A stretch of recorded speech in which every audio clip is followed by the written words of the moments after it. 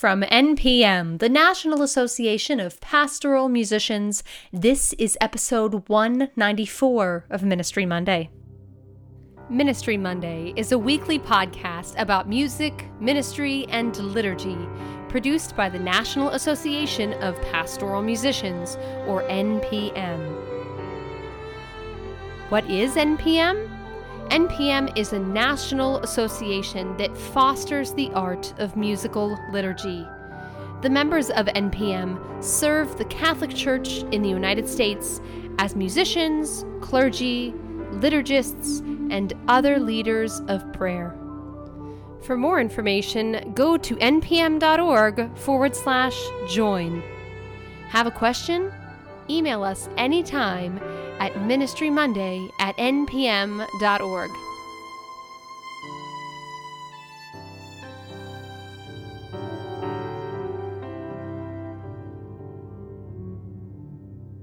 Hello, and welcome to Ministry Monday. I am your host, Amanda Bruce.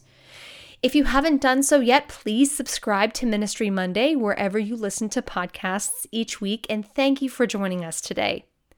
Well, I want to thank everyone who listened to the last 3 weeks in our Exultet mini-series.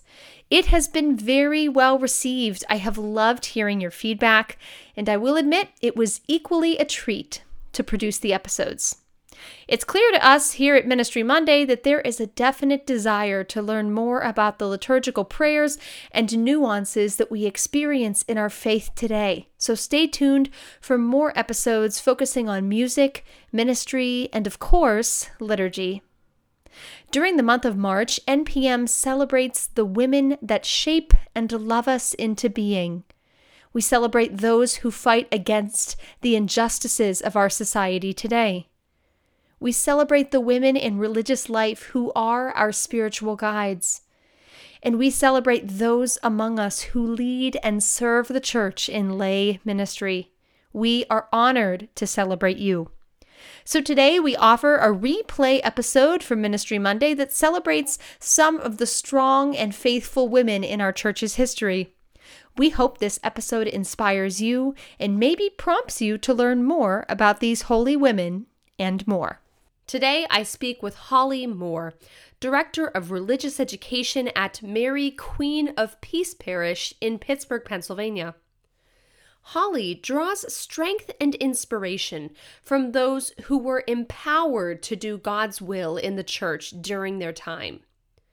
Holly shares her reflections about 4 women she is most inspired by in the church: Mary Magdalene, Hildegard of Bingen, Julian of Norwich, and Dorothy Day. As we continue to celebrate Women's History Month, it's a great conversation to have.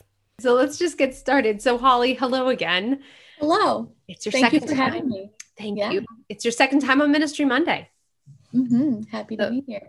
You're back. We didn't scare you off the first time after talking about Advent in light of COVID. Yeah, well, talking about light in the midst of darkness is something that's always invigorating, I think. So Advent was a beautiful thing to make me want to come back. Yes. Yeah, I agree.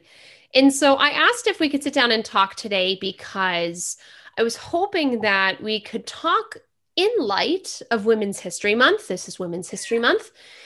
And, I've discussed on the podcast before how important the role of women are, how important women are in the church. We do so much and we serve so much to the best of our ability and our calling. And so I kind of want to highlight that for the next couple of minutes here. And so you and I have had many discussions about women who have, through history, who have made a difference through social justice, through their own calling, whatever that is. And so I wanted to ask you, first off, what are some of the names that you think of and the stories behind those who have been empowered in the church to do their work and who have been powerful as a result? Yeah, I love those questions and that sense of women being powerful in the church in some way. Of course, we know that in many ways, that's not always the focus that we experience or that we've seen through history, that women arguably are still disempowered in the church in many ways. But I think there's something so significant about seeing how women have shaped the church in large part, and then also how women are able to derive meaning and purpose from a deep connection to God and to community that finds its core and finds its fount in the church. So thinking through these questions, the four women that immediately kind of stood out to me that have been formative in my faith life are St. Mary Magdalene and Hildegard of Bingen, Julian of Norwich, and Dorothy Day. So our oldest child is Juliana Magdalene. So she kind of got a twofer in her intercession. She was born on the feast day of St. Mary Magdalene, July 22nd, which felt very special. With Mary Magdalene, let's start with her because, of course, she in some ways kind of started the church, arguably, right? I mean, so she saw the resurrected Jesus before anybody else. She was certainly a very close friend of Jesus, if not, his best friend, maybe, arguably. And something, so that in itself already, that deep relationship with Christ, the witness to the resurrection of Christ, those already are so life-giving, right? That witness of seeing, that witness of knowing that life triumphs over death. That's what I think of first when I think of Mary Magdalene. But beyond that, we see such a vulnerability in Mary Magdalene too, which is just so helpful. We see her humanity in such precise and interesting ways. So for instance, my heart always breaks a little bit in that part in the gospel when Jesus says, "Don't cling to me, Mary." And there's some piece of that makes me a little angry at Jesus. Like, be nice to her. She's with you in all these really important times. But also just the incisiveness of a line like that from Jesus, though. What is he cutting through? He's talking about this sense that we have of not knowing. And so, that sense of wanting to cling, of wanting to kind of own our relationships, or the kind of sadness that comes when we're not able to have space between self and other. And I just think that's so relatable. Both what Jesus says to Mary and Mary's sense of Jesus, of wanting to have him so close that she doesn't have to encounter the fear of loss and the sadness of loss, because that's so much a part of relationship. So I just love the humanity of Mary. I love the intimacy of Mary and Jesus. I love all of that.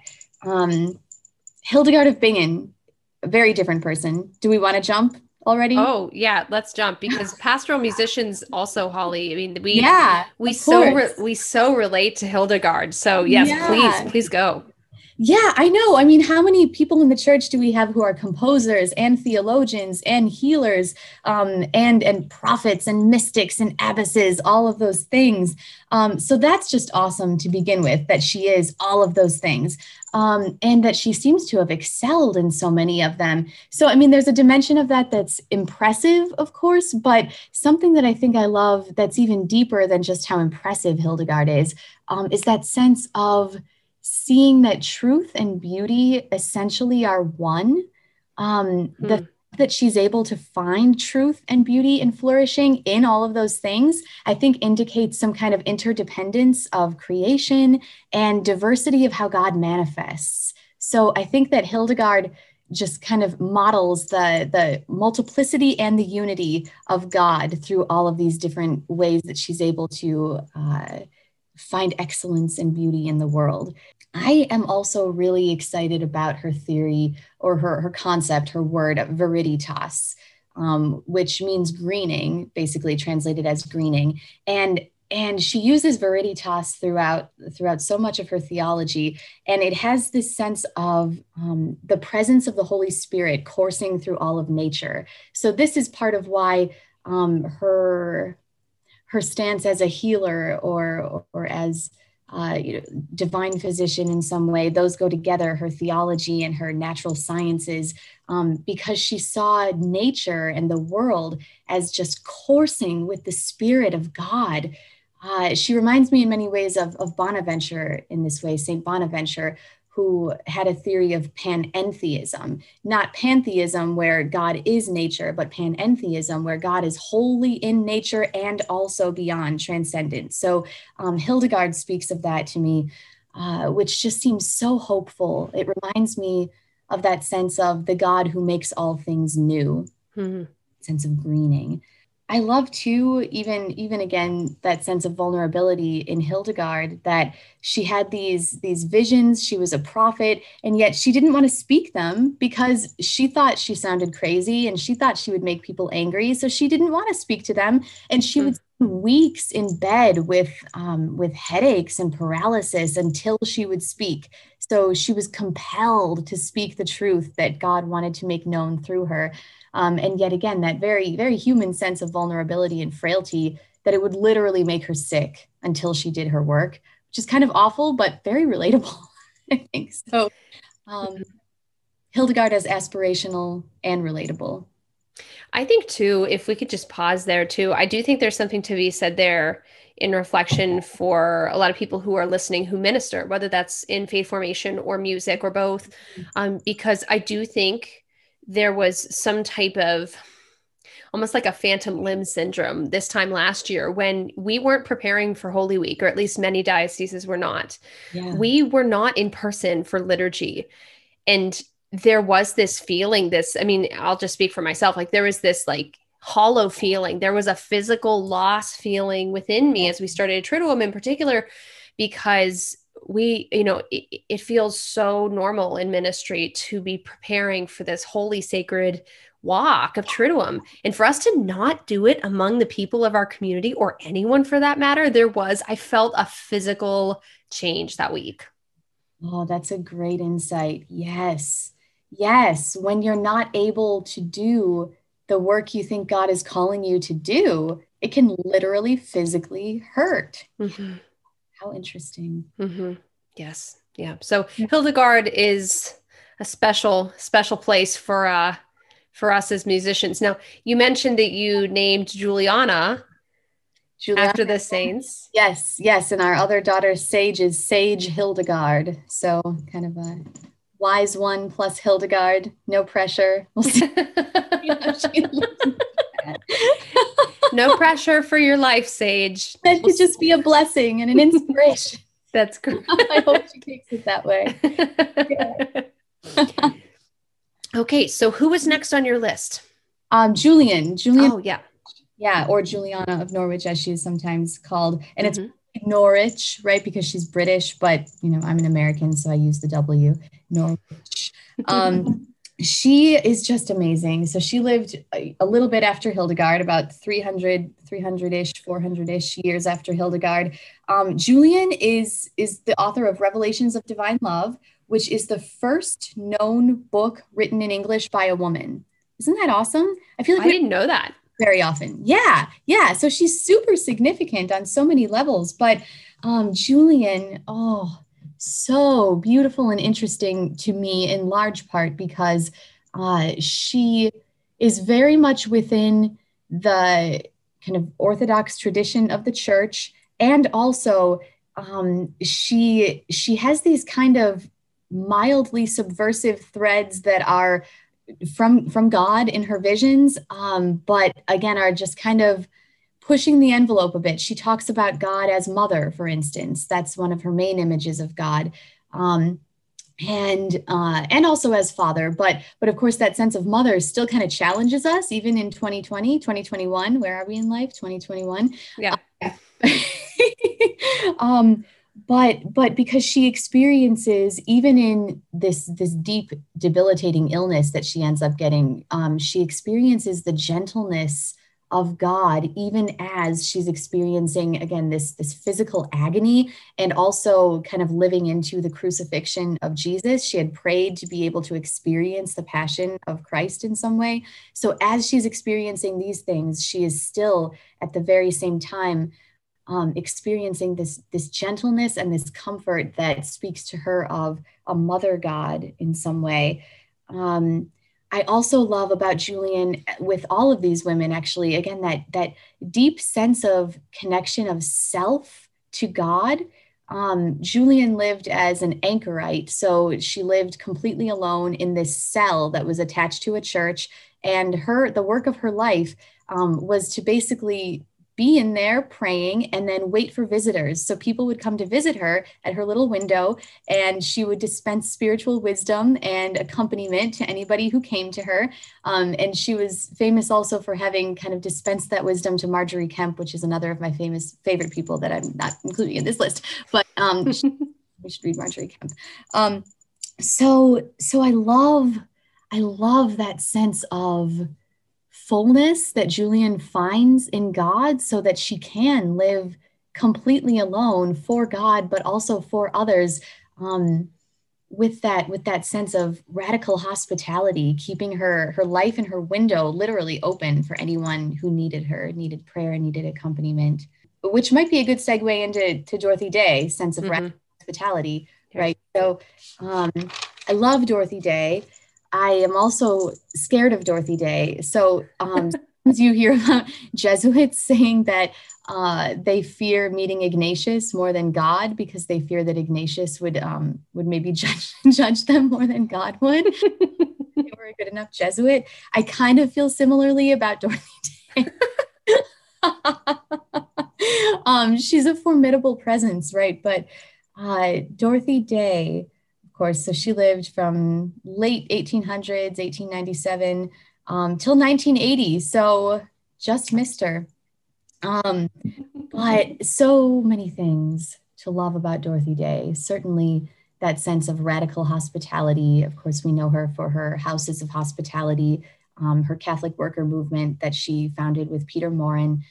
But some of the things that I really connect to, especially with her, I love that there's a relationship through her whole life between writing, activism, and charity and justice.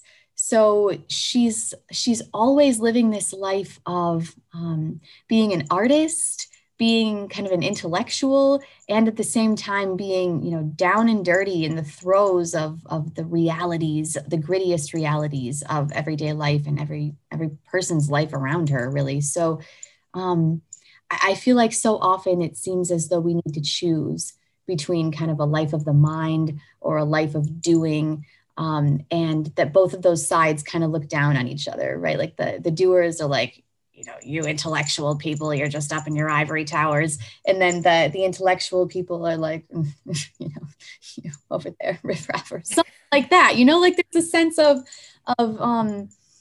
not fully understanding the other way of being in the world. So love that about Dorothy, that she merges those worlds very well. And I love also that she follows her path so radically. In many ways, she points to the lives of the saints for being kind of a template for what she did. But I think in some ways, there was no template to live the way Dorothy Day lived. She was so Catholic, a daily mass goer, a daily rosary prayer, one of those very, very traditional Catholics. And yet she also was in many ways formed by communism, right? And certainly socialism, even into her later life. She, let go of the communism because of its atheistic ties in many ways, but she certainly maintained that sense of a pretty radical social vision politically. And yet she saw that as the way that she was called to live out the gospel. So she didn't see this as kind of a warring way of being in the world that was separate from her Catholicism. She saw them as intimately linked together. And yet again, that was so rare and radical then, and even, rare and radical now, but certainly at that point in the history of the church. So I just so admire her capacity to listen to God. In the atrium with the children, we talk about the atrium in Catechesis of the Good Shepherd being a space to listen to God, of course. And we talk about the prophets as being people who were able to listen to God with their whole being.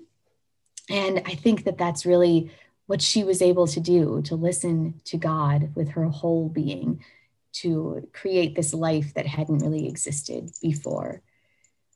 And finally, then, I think I remember reading in the recent biography about Dorothy Day by her granddaughter, Kate Hennessy, that Dorothy had not necessarily set out to found a soup kitchen or to do these works of charity and justice that she did in the precise ways she did them. But because she was living in the Depression and she would see so many people going hungry every day, she just thought this is the work that needed to be done and this is the work that she could do. And so that ended up being her life's work because it needed to happen and she could do it. And so to consider, yeah, maybe we're not all called to have a life that looks exactly like Dorothy Day's, but what is the work in front of me that needs to be done and that I can do?